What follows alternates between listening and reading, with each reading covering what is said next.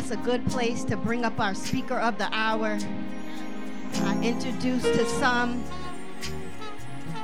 and welcome Prophet Myke Rose.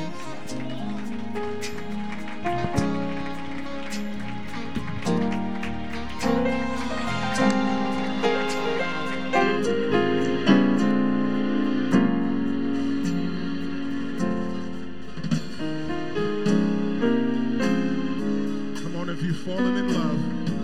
This is a sweet time to offer up praise. If you've fallen in love with him, sing the words of the song. Fallen in love with Jesus.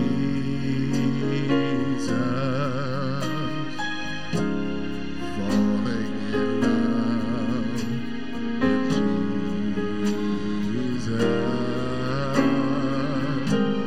Falling in love with Jesus is the best thing I've ever done.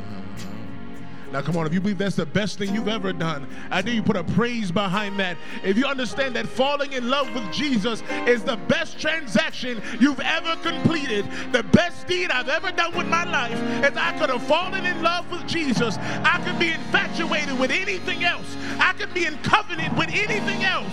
But the best thing I could have done is fallen in love with Jesus. Come on, my Redeemer, my Savior, the propitiation for my sin, the greatest sacrifice, the only name by which men must be saved. Oh, come on, that's good enough for me. Worship the Lord our God. The song said, the best thing I've ever done, the best thing I've ever been a part of, the best thing that could have ever happened to me. Father, we bless you. To the only wise God, to the only one called Almighty, the only one worthy to be exalted and worshiped, we love you on this morning. Before you sit, I'm going to share this with you. While I'm sitting in my seat, the Lord said, the problem with the church and the altar isn't where the altar is erected. As many of us question, what are we supposed to do once we get there? What do I do once I get to the altar, Lord? What am I supposed to be doing once I've gotten to that quiet place with you? The Spirit of the Lord shared with me, but the enemy has been trying to shut our mouths. That there's a misappropriation, of silence. Well, the enemy has been trying to stop us from praying, stop us from being connected, stop us from receiving the resource that he has for us. The reason why we have to get back to the altar, this is a protected place. This is a sacred place where you can be quiet in the Lord and have communion with him. We have to get back to what prayer really means. It's not a laundry list of things. It's not me sitting on Santa's lap. It's, God, what do you need me to do? The prophet spoke about last night in Isaiah that he talked about, who shall I send? Oh, Toboranda Bashe. Who shall I send? The prophet said, Lord, send me. That's what prayer is. Lord, send me. I know I may not feel worthy, God, and I may not think that I'm worthy, God, but send me. The scripture that the Lord brought for this sermon is one that we're familiar with. 2 Chronicles 7:14 through 16.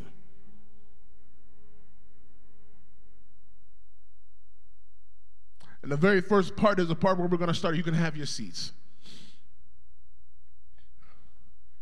It says, now that I've brought it to your attention that the altar is necessary, I got to teach you what to do once you get here. It was already a struggle to come. Now we have to be instructed. The very first verse says, then if my people who are called by my name. The feelings that we have of when we lack worthiness, we feel like we're not supposed to be in a certain place, it's because we don't understand the value that's on us. The scripture says, 2 Chronicles 7:14 through 16, then if the people who are called by my name will humble themselves and pray and seek my face and turn from their wicked ways, I will hear from heaven and forgive their sins and restore their land. Verse 15, my eyes will be open, my ears attentive to every prayer made in this place. Oh, God. Verse 16 says, for I have chosen this temple and set it apart to be holy, a place where my name will be honored forever. I will always watch over it, for it is dear to my heart. Starting in verse 14, the Lord had me to break down the scripture piece by piece so we begin to understand why is it so important that we be in prayer. The first part is, then if the people who are called by my name. We have to understand the value that's placed on us, not by us, not by our name, not by what we can achieve or what we have achieved, but the value that's put on us is the name by which we are called. The authority in us comes by the acceptance of our value, knowing that who we are and where we come from matters. You are literally the tangible imagination of God. Your will and the purpose for your life was a part of his imagination, and he caused you to be made flesh. That's not an accident. God didn't just do that because he was bored. You were a part of his purpose the whole time. You are a part of his plan. No matter the things that we've gone through in life, you were still a part of his plan. The scripture says, a people who are called by my name. We must first understand the power in which we speak. Knowing the power of the name is a reflection of the value in being called by it. Proverbs 18:10 says, his name is a strong tower. Matthew 6:9 says, our Father whose name is to be hallowed or considered holy. In Exodus chapter 3, the Lord said unto Moses, I am that I am. And in Revelations 1:8, he says, I'm the Alpha and the Omega, the beginning and the end, says the Lord God. I'm the one who is, who always was, and who is still to come, the Almighty One. Throughout the Bible, the power of the name of God is spoken of and alluded to, followed, and honored. The name, even our kinsman redeemer, Christ, acknowledged as great. See, that's the part that we have to understand. I love that in his earthly ministry, he never took glory unto himself. He always makes sure to allude the people back to the Father. Yeah, you see me do great things. You see me manifest and do miracles, but I'm only doing the will of him that sent me. This is the name by which we are called. Authority calls us. Glory calls us. Greatness, strength, and sovereignty calls us. This is the stamp on us, and this is the voice that we have living on the inside of us. This is an extension of the magnitude that goes to contradict the narrative that our voice has no use. While dealing with the notes, the Lord began to show me how culturally we've been shown that our voice is not to be used. I know when I was coming up, children were supposed to be seen and not heard. That we couldn't speak about what happened in the house. That we couldn't sit amongst conversation. No one ever asked me how I felt or how I was doing. I was expected to stay in a child's place. So even in my formative years, you begin to see that the voice is not alluded to as important. Where I'm sure as a child, I can tell you what I want. I can tell you how I feel. I can tell you what I perceive, but did you ask me? We begin to take this on as a mentality where we don't speak or advocate for ourselves. This mentality of misappropriated silence has done more damage in the body than one may imagine. When prayer is disrupted, vision becomes distorted. Where prayer no longer resides, that place can no longer be considered a house of God. Why? That's what it's built upon. The house is established on prayer. Our very lives, the sustenance in which we receive from God, is an act of prayer. We're supposed to stay in that still, calm space where God can direct and guide us and show us where we're supposed to be going. There are blessings, endowments, and deliverances, liberties, and innovations. That very economy that is attached to our name is held up when we don't pray. There's access that God gives us when we submit ourselves in that place. The prophetic word that came on last night said that we're supposed to present ourselves as a living sacrifice. The scripture says holy and acceptable. How do we present ourselves as a living sacrifice? I know the Bible talks about oftentimes in the Old Testament, they would kill the young bull and the goat and the turtle dove. How does one present themselves as a living sacrifice? At the altar in prayer. This is why the enemy doesn't want us to speak. This is why we have so many different reasons to keep us quiet. And when we don't feel like we're being heard, this is why prayer is so important. We have to come to the space and acknowledgement and where we've had it's not just sin, but it's the weight that so easily besets us. I got stuck at that part when I was writing the notes because the Lord talked about how legalistic we become with ourselves. You know how we talk about we're our own worst enemy? Well, we start to dot our own I's and cross our own T's, and we're worried about, God, did I do that right? Did I do this right? Can I do that right? I was coming into church this morning, I heard a preacher say, you don't clean up before a shower. You don't get clean before you get in the shower. He said, you're supposed to come in with Christ and let him do the cleaning. Come into agreement with him, and he'll show you what to clean up. There's so many people that stay out of the church because they think they're not worthy of the place that they're trying to get to. They think that they're not supposed to be in this space because of where I've been in my life. Last time I remember, the Bible said, I didn't come for the healed. I came for them that are sick. I didn't come for them that figured it out already. I didn't come for those who already understand my laws and my precepts. I came for those that might be lost. We cannot allow this perfectionism spirit, this mindset, to keep us from getting to God. Because while we're focused on the sin, we negate the weight. While we're focused on getting every part of this relationship right, we don't think about the baggage that we're bringing with us. Minister Leah preached a while ago about traveling light. There's a reason why we have to get those things off of us.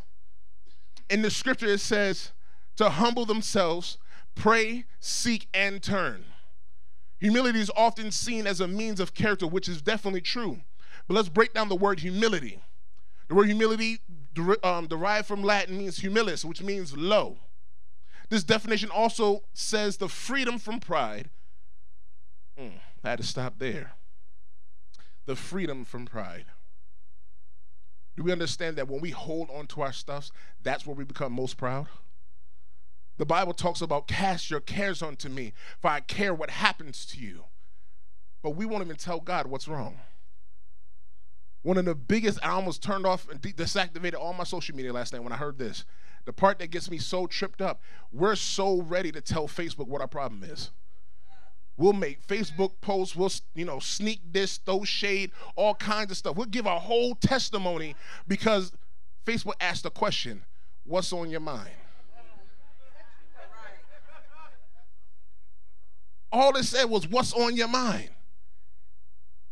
Do we even notice that we are erecting an altar through our phones? Talking to Facebook?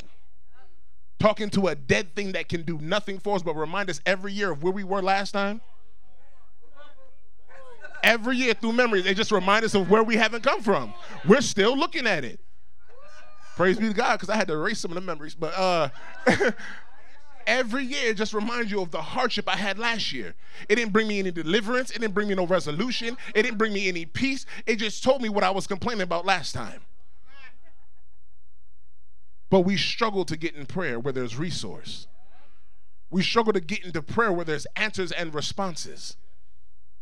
I remember on last night that the Lord had me to teach on one of the Wednesdays about 1 Kings chapter 18.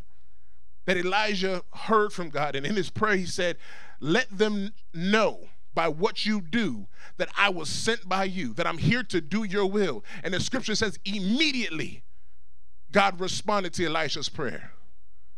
So while we writing these paragraphs and got to tap see more on Facebook, God responded immediately to Elijah. That all Elijah had to do, even while being mocked, even while being persecuted. I remember the scripture said that Obadiah was sent out to look for water and found Elijah.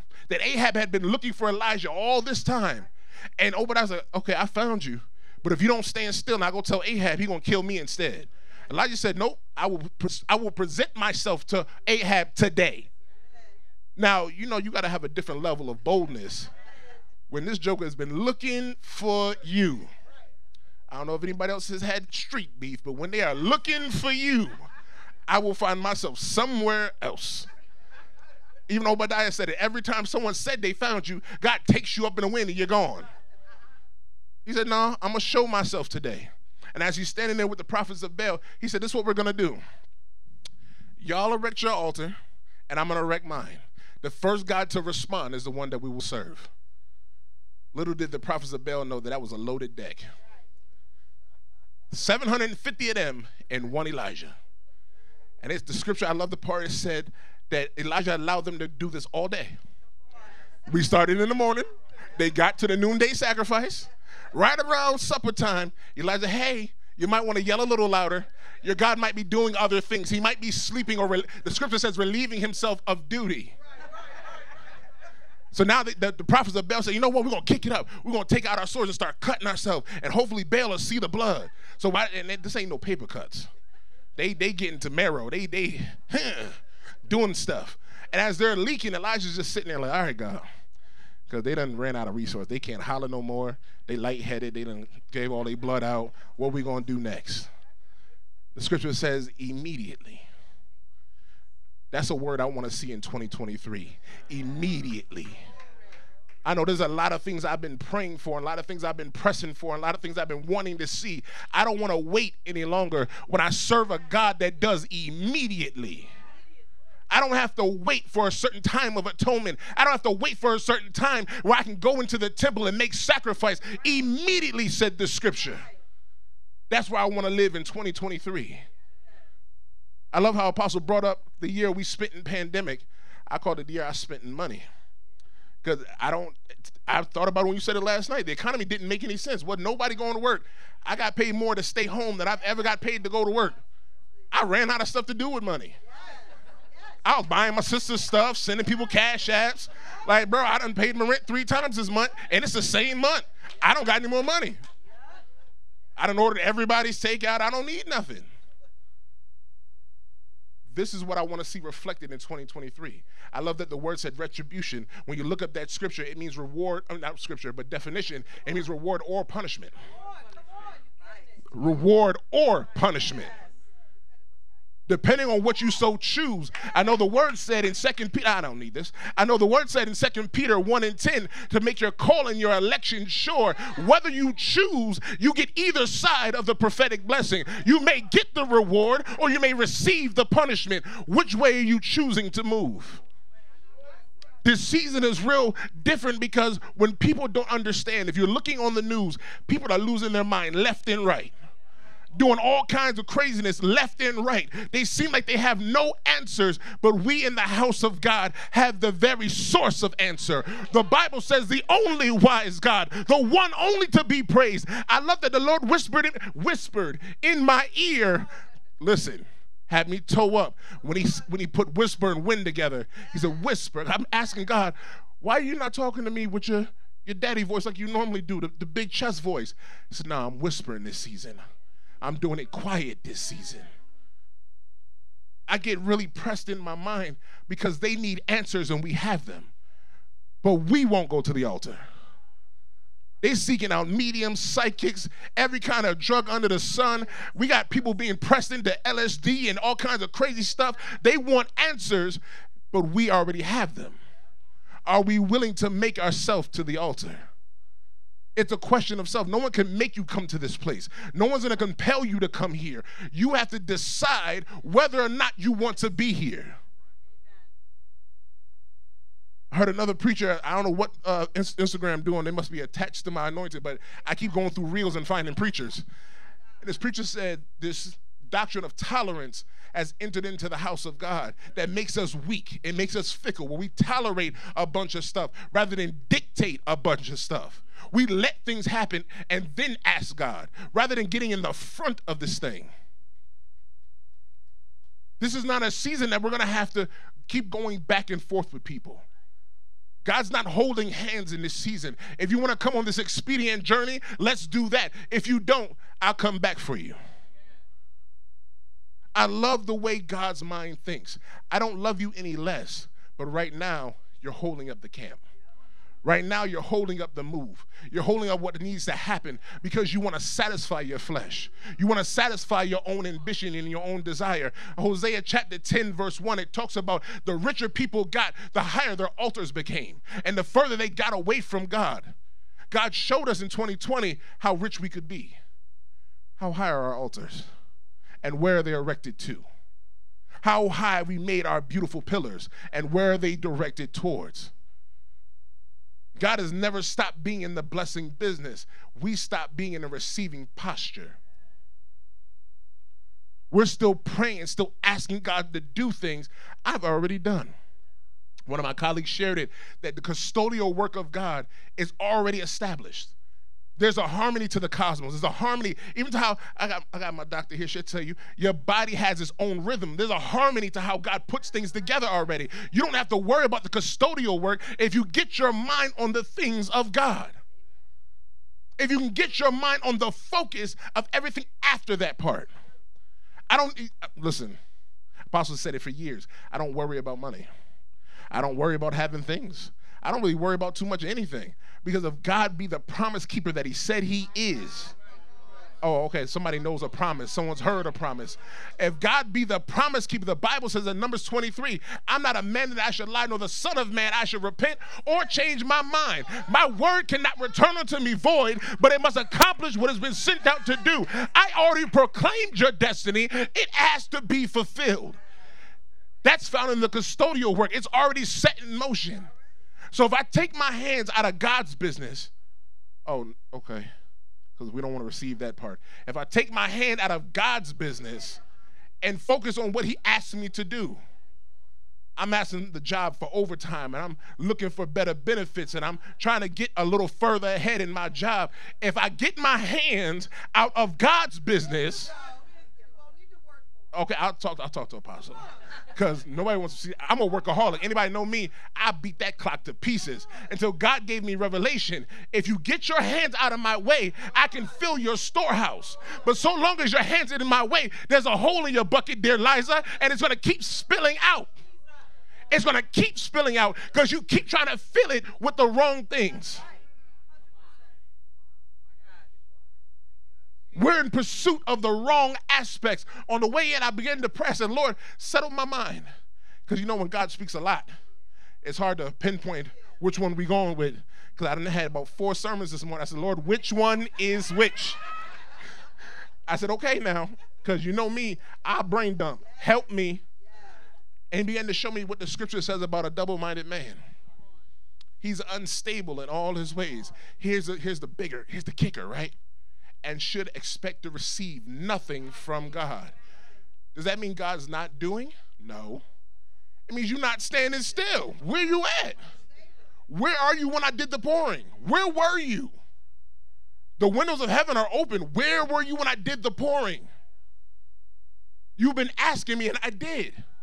John 14, 13 and 14, anything asked in the Son's name, I'm going to do it to the glory of the Father. I answered your prayer already. Where were you for the response?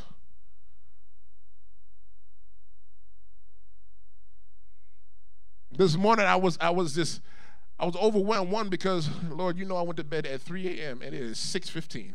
Okay, I am up. What is it you need to hear? I'm up. What we learn, speak, Lord, thy servant is listening. I'm up. What we talking about? It began to talk about Abraham and Isaac. It began to talk about Isaac was the promise. We understand that he did his own thing, and went with Hagar and had his own little son or whatever, and ended up having to cast his son out. But Isaac was the promise, right? The Bible says that Isaac, whom Abraham loved dearly, he said to him, bring him to the altar. I want you to sacrifice him. I just heard every father in the room go, ooh. You mean to tell me the one I've been waiting for, the one thing I've been praying for, God, you tell me I'm about to put it on the altar? The tenacity of Abraham is a blessing, though, because you never see in Scripture that he flinched. You never seen that he asked a question, second guess. Hey, boy, get the sticks. Y'all two come with me. Get the donkeys. We out. I read the rest of the Scripture. It said, hey, y'all two stay here. Me and the boy going to go forward. And they walking. Isaac was like, Daddy, you got the fire and the knife, and I got the sticks. You told the other dudes to stay back there. What we finna put on this here altar, sir?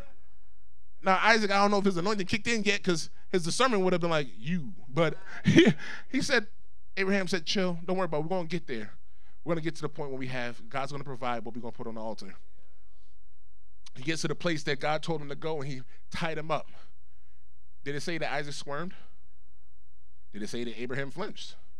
Nope. You know why? That's called congruent alignment. That's called agreement. That when Abraham got to the altar, there was agreement.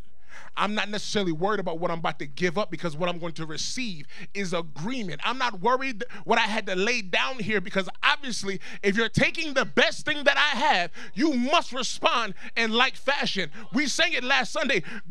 Given it shall be given, good measure, pressed down, shaken together, runneth over, shall men be compelled to give unto my bosom. If I'm going to put it down, God, you're going to pick it up and multiply it. So if I'm laying my best thing on the altar, something's got to be coming out of this. So the Bible says that he tied him up, he put him on the altar, knife up. Angel said, oh, chill. All right, we get the point. You was going to do this. There's a ram in the bush. That's the tenacity we have to have in 2023. He shared me, like I said in the beginning, it's not about where the altar is that the people have a problem with. We don't know what to do once we get there. We have such a struggle speaking and advocating on our own behalf that now that we've gotten to the holies of holies, so to speak, we've gotten to this sacred space. I don't know what to say to you, God. I don't know what to deliver to you, God. What do I really tell you? Because if I tell you all the secrets in my mind, I'm going to be dirty now. Have you missed the fact that he's omnipotent and omniscient? I saw you do it. I was there. I'm everywhere. I saw it. I'm not necessarily concerned. Even the Bible goes so far to tell us that we'll continue to fall short of the glory of God. He understands that we're not perfect. If we were perfect, we didn't need Jesus. He understands that I'm going to be off sometimes. I don't care about you being off. I want to know what you're offering. What are you putting down on this altar? What are you going to give me? What are you going to sacrifice that I can make you better? Are you going to hold on to your erected idols, or are you going to follow me like you said you were going to follow me? We struggle so hard in prayer because I have to be vulnerable in this state. I can't use my hubris. I can't use my pride to defend me at the altar, because the altar is just me and you. You know what I say? When people talk about you, they do it behind your back more often than not. That's not what God does. God's been looking at you the whole time. Love ain't changed. Blessings ain't changed. Mind ain't changed. Promise ain't changed. Where will you change? It's really only about what you're willing to give up. We get to this place and we get to a point where the scripture talks about if we would humble, pray, seek, and turn. So we understand the humbling part is the putting down of pride. We can't hide anything from God. But we're literally holding on to the thing that offends us. That issue, that mindset, that trauma, that circumstance that we don't want to deliver to God, because then I have to admit it hurt. I have to admit that I was there. I have to admit that I was wrong. The biggest struggle with being corrected is admitting that you're wrong. Rebellious son raising his hand. My hardest issue with rebuke is I had to admit that I wasn't right. I can take rebuke. I was raised in a house with whoopings. I can take a whooping. I don't like admitting that I'm wrong. This is where we struggle at, right? So now that we've humbled ourselves, we understand the purpose of praying. What's the seeking part? This is the part we got to think about. What is it that we're looking for? Are we looking for God to tantalize my flesh, or are we looking for God to do what he said he was going to do in my life? What is it that we're seeking? I love the part where, this is the part where the study where the Lord takes me off scripture and starts to talk to me, and he reminded me how I was brought up in church, and how the church mothers would pray. Before service, mid-service, after service, Tuesdays, Thursdays, Saturdays, they were at where? The altar praying. Not even just praying, but doesn't the scripture say that we don't have the words to pray, that the Spirit makes intercession on our behalf with moans and groans? I remember coming up where the mothers would wail at the altar. There wasn't a language to this intercession. They would just moan and sway, and and then the Lord would do. That's what seeking looked like. Seeking doesn't look like you've looking for something you lost. It's a pursuit of what I need. How do we find that thing? How do we pursue God if it's not in where he can be found? We're literally looking for God in places that he does not reside in. Yes, he's omnipresent. Yes, he's over everything. He's not in my pride. He's not in my issue. He's not in my job. Let me tell you something. Clocking in ADP is not God. There is no anointing on ADP. Because them jokers will miss up your check and not blink twice. There is nothing going on there.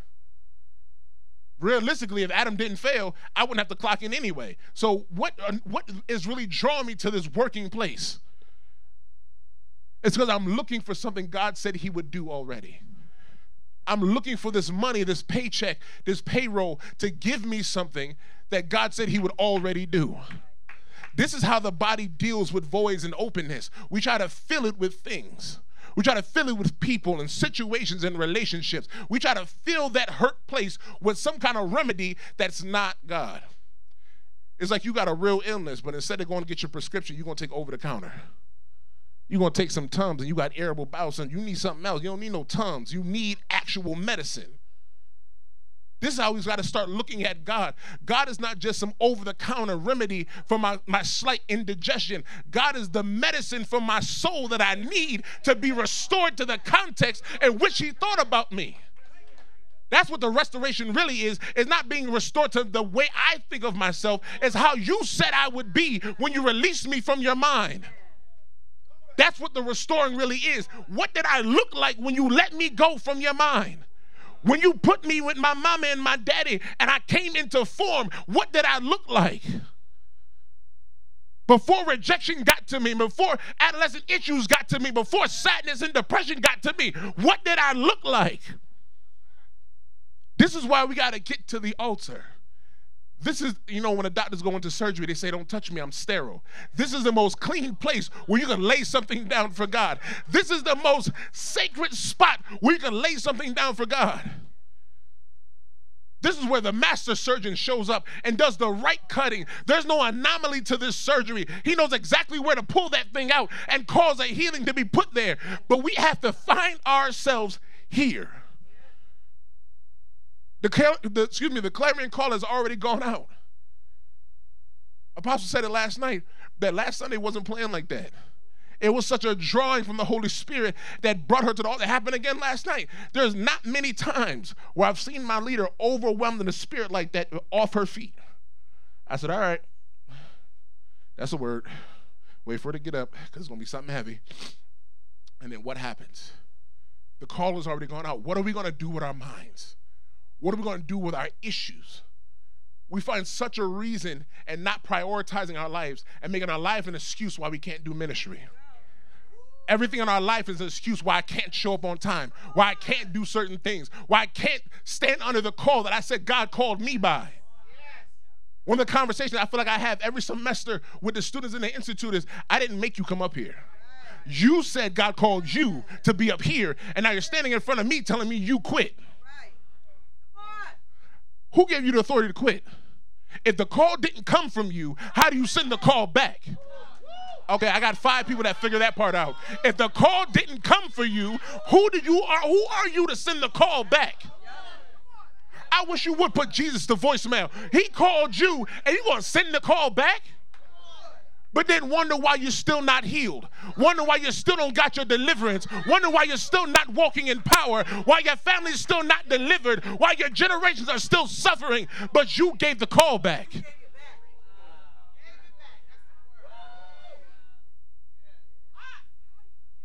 The issue that we have in our minds is we deal with God relationally how we deal with people. I'll quit you before you hurt my feelings. I'll walk away before you do something to me. Before you make me uncomfortable, I'll block your number. God can't be blocked. I don't care about T-Mobile, Sprint, AT&T, Verizon, iPhone, them devils from Samsung. It cannot be blocked. I said what I said. Can't be blocked. Even with them witchcraft devices. Cannot be blocked.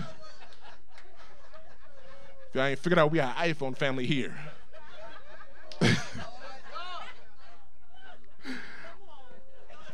Come. I want you to think about this, right? A lot of the Bible is formulaic. If you do this, this happens. If you do this, this happens. Not that God is transactional. He writes it simple so we'll figure it out. If you just do this, I'll do this. If you notice the math of it, he's carrying way more of the weight than we are. The little part is really our minds that get in the way from us getting to the little part that we have to carry. This is why we have altar workers. This is why we have people up here who are trained to help do the surgery. These are the midwives. These are the nurses in the room. These are the people that are helping the surgeon get to the point. But if you never make the appointment to get to the operating table, will you receive the surgery? No. While you're sitting there ignoring the need, ignoring the issue and the pain and the indication that I still have something I'm carrying and something I'm holding on to, all you had to do was make the appointment. What didn't the Bible say? Silver and gold have I not, but what I have. And the Bible said all they did was this here. The appointment was him reaching back. The appointment was him putting his hand out. I could have stayed in despair. I've been at this pool for so long. My legs is lame. I'm tired. It hurts. People have been talking about me. They've been looking down on me. They walk past me. They tell me to get a job bum, all kinds of stuff. But all he had to do, put his hand right back out. What does the scripture say? It didn't say tomorrow. It didn't say next week or next season. Instantaneously, he picked up his bed and was able to walk. Say it again, Reverend. Thank you. That's the word I'm rocking with for the rest of the season. Immediately. Myke, we need immediately. We need it immediately. Let's just do it now. I'm reminded so often in the Bible, Jesus didn't tarry for anything. When they came and said that Jairus' daughter was laying down dead, he didn't tarry for that. He walked in Talitha Kumi. Get up. There was no big old issue, was no big old, let's grab hands and stand in a circle. He knew the authority that he stood up under. He said, I'm going to say it now, and it's going to happen. I remember the centurion said, come to my house. Excuse me, the Lord said, I'm going to come to your house. The centurion said, I'm not worthy for you to walk in here. Send your word, and it'll be done.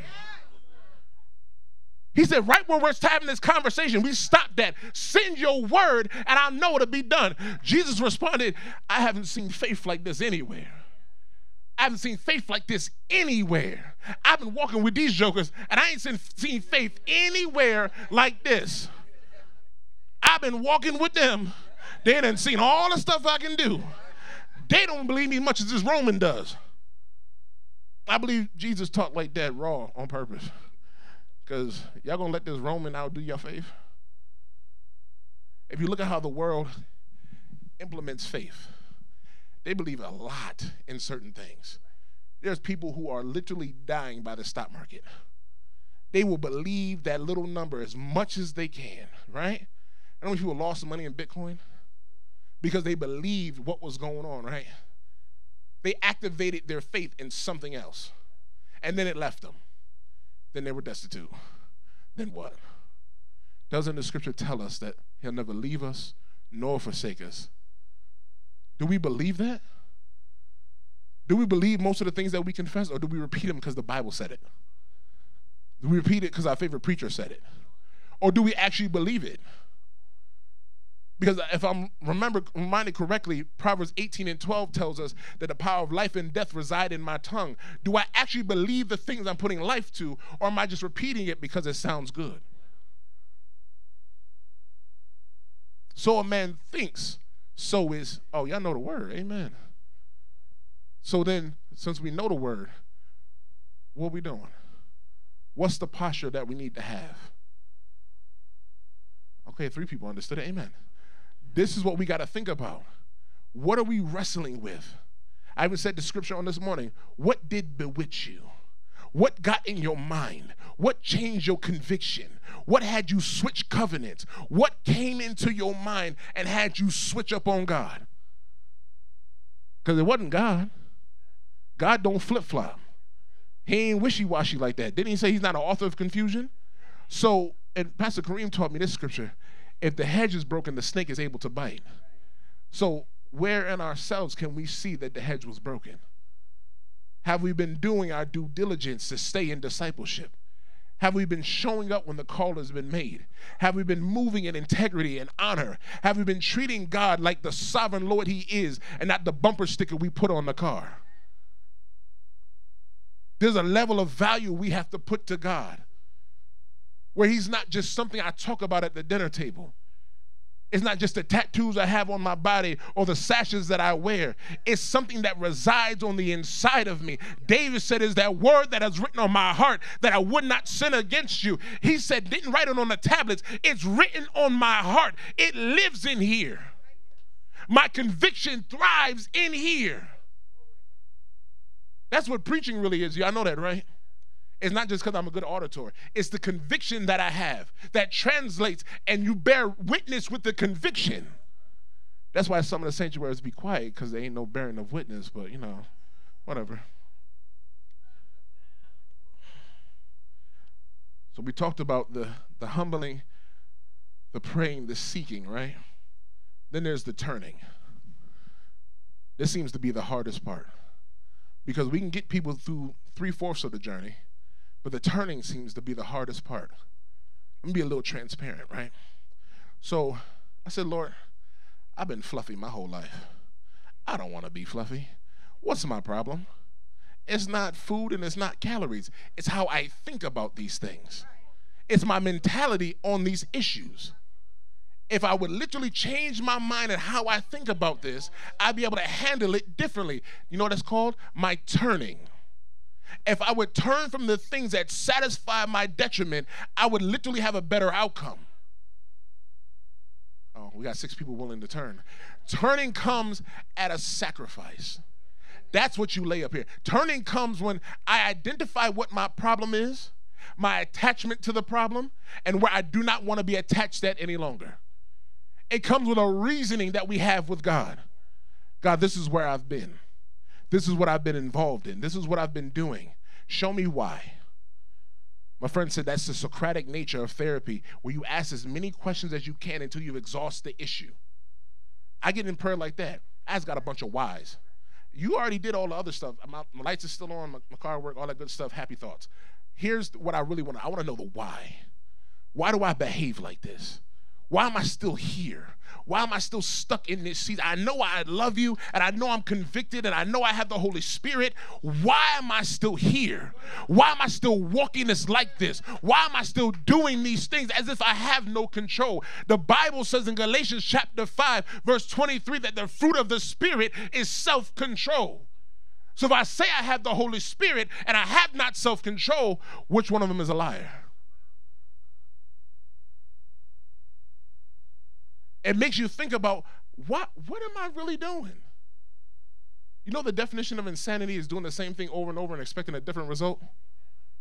So every day when I get these 2 sandwiches from Cumberland Farms, and I told God I would not want to look like this in the next year, I did it again. After I done finished the sandwich, I'm like, okay, that was, oh, daggone it, I done did it again. It was good for the moment.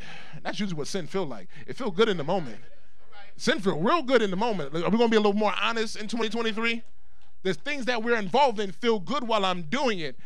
But boy, once it's over, that one hurt my feelings. Conviction hurts. I told you, I don't like admitting that I'm wrong. Conviction is the Holy Spirit telling me that I was wrong. But God, there was only 2 for 6. Hey, listen, this is how your mind reasons with stuff. Your mind makes excuse for things. Because I could have went and got me a bacon, egg, and cheese from McDonald's, but that's going to cost me about $13. God, it was only 2 for 6. I'm being a good steward. I'm doing right by the blessing, right? I'm, you know? Until God made this face. Like, you really was going to try that with me? Your silly math, you was really going to try that with me? This is where we got to start thinking about our actions and what we're involved in. Like I said, we talked about the humbling, the praying, the seeking. This is where we do the personal labor, because God's not going to make you turn. Turning is a choice. God can give you situations to humble you, and God can give you situations that bring you to your knees in prayer. Disclaimer, don't do that, because God will literally bring you to your knees in prayer. It's better not to be on the side of an angry God. Okay, amen. So humble, pray, seek. God inspires those 3. The turning comes by your own nature. My willingness to be different. My willingness to change myself. I really don't have a desire to change really anybody, because who am I to change anything? He's the master creator. I don't want to change anybody. But I notice in most conflicts in my life, the common denominator is what? Me. Most beef I done had, most issues I done had, most arguments I done had, most jobs I done lost. It wasn't them, oh, because I'm black, they treat me weird. No, it was me. Gotta stop talking to the boss like that. I probably should have said what I was, I was right, but I probably shouldn't have said it like that, Don't the Bible talk about sweet words? I should have said it. I should have wrote it in the Hallmark card. I should have did like Leah and write it down as something nice. And make it sweet. And then Apostle teaches the sandwich. You give them a blessing, then you hit them hard, and then you give them a blessing. I use none of that. There's a bunch of jobs that still don't want to see my face. The turning comes when we've gotten to a point where I'm tired. I'm tired of behaving like this. I'm tired of the result. I'm tired of the detriment it is causing to me. If you want to make it a little more literal, your body can only take so much. That's weight, that's unhealthy behaviors, that's mindsets, that's indulgence. Your body can only really endure so much physically. Think about that in the spirit as well. You can only endure so much before you find yourself reprobate. You can really only endure so much before you find yourself really needing God. Why get to that point? Why get to the point where now I really need you to rescue me when he's already sent a savior? He's already sent a way for me to be delivered. He's already sent a way for me to be whole. Why make it so that you now have to rescue me? Remember the scripture when he told Peter to walk? The Savior was talking to him. He was able to walk for a minute until he wouldn't turn from his own humanistic thinking and required a Savior. What did he say when he picked him out of the water? Oh, ye of little faith. Bro, you still ain't figured it out? You realize you was walking? The boat's over there. We're over here. You still ain't figured it out?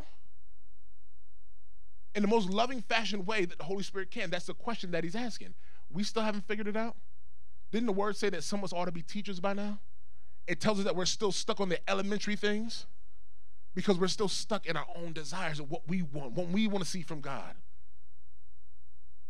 The season that we're in, and I'm coming to a close, the season that we're in requires us to be honest. What we put on this altar can't come because the apostle said, this is what you put down here. As authoritative and anointing as the vessel is, it has to come by our sacrifice, our time that we spend with God, what God shows us about laying down and putting it down. It can't come by template because that's not going to be for everybody. What gets me don't get Joel. What gets Joel don't get Prophet Latanya. You have to spend that time with God for him to show you you. And then when the agreement comes in is when we all meet up here, ready to drop off what we don't need, ready to drop off what is not beneficial to us. Didn't he curse the fig tree because it didn't produce fruit? All right, amen. I'll leave it like that. Selah. We're standing to our feet. Now, as you're standing to our feet, I want you to stand up with a sacrifice on you. Stand up with a mind of sacrifice. Do a little deep dive introspectively into your mind as you're standing. Ty, you must be anointed because I was definitely about to ask you to help. Stand with something in your mind that you want to deliver. Minister Leah said it perfect. This is the first year of 2023. This is the first Sunday of 2023. What better time to make sacrifice than right now? There are 364 other days this year. Are you choosing to live them the same as you've done in the past? Are you going to make sacrifice now to live the best life you've ever had? Come on, begin to open up your mouth. This is a personal moment. Begin to open up your mouth and give God something. Something I don't want to live with. Something I don't want to think about. Something I don't want to keep causing me to be awake and causing me to fail. Something that's thwarting my promise.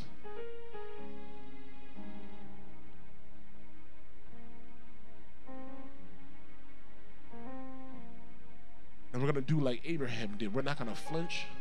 We're not going to quiver. We're going to put this thing on the altar and leave it there. In the mind that won't turn, we pick back up our sacrifice.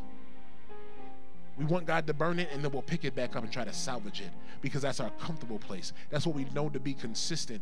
But now, somebody say now, right now, I want to leave this thing at the altar and never look back. I want to leave this thing down here and not return to it. Come on, this is personal. We're not going to do nothing. This is something that you have to do. There's been too much hand-holding in the body. We have to do it. We have to be responsible for this relationship. God can't patty cake us through every season. We have to do it.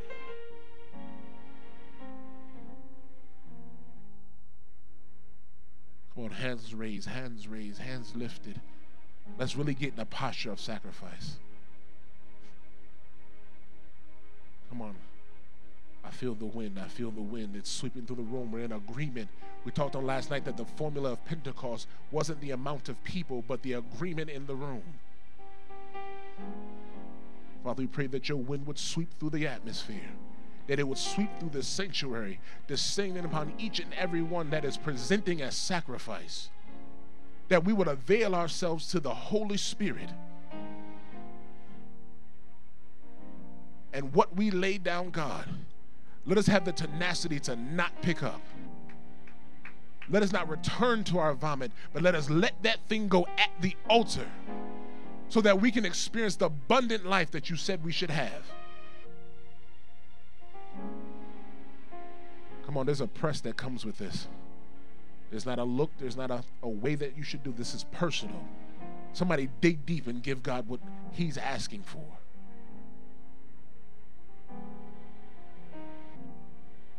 There's things that God want to show you in this season. It's going to require you to make room.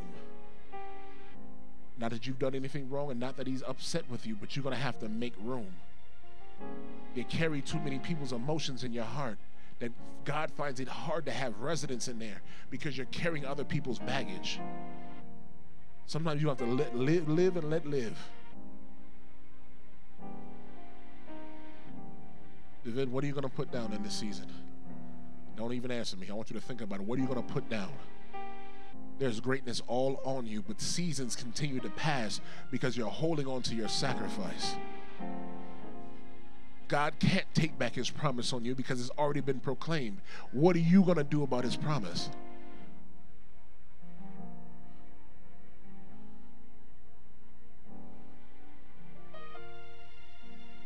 Dominique, you know the Lord loves you, right? You know he has plans, thoughts toward you, thoughts of peace and not of evil, to give you hope and an expected end. You know why it says hope? Because hope is a safe place. When you're able to have hope in God, it's a safe place. He can't fail you. He can't turn on you. He can't lie to you. That's where that safe place is. God is showing that you're always looking for security, somewhere where you can put your feet down. He says you can plant your feet here. You can plant your feet here in the safe place. Yeah, you've been mishandled, and yeah, you've been disappointed. This is the one place where that can't happen. Not on my time and not on my watch, says the Lord. I'm not about to mishandle anybody. You guys are mine. Marcus, narrow in, my brother. You haven't seen anything yet. God wants to do a mighty thing in you, brother. But it's going to come at sacrifice.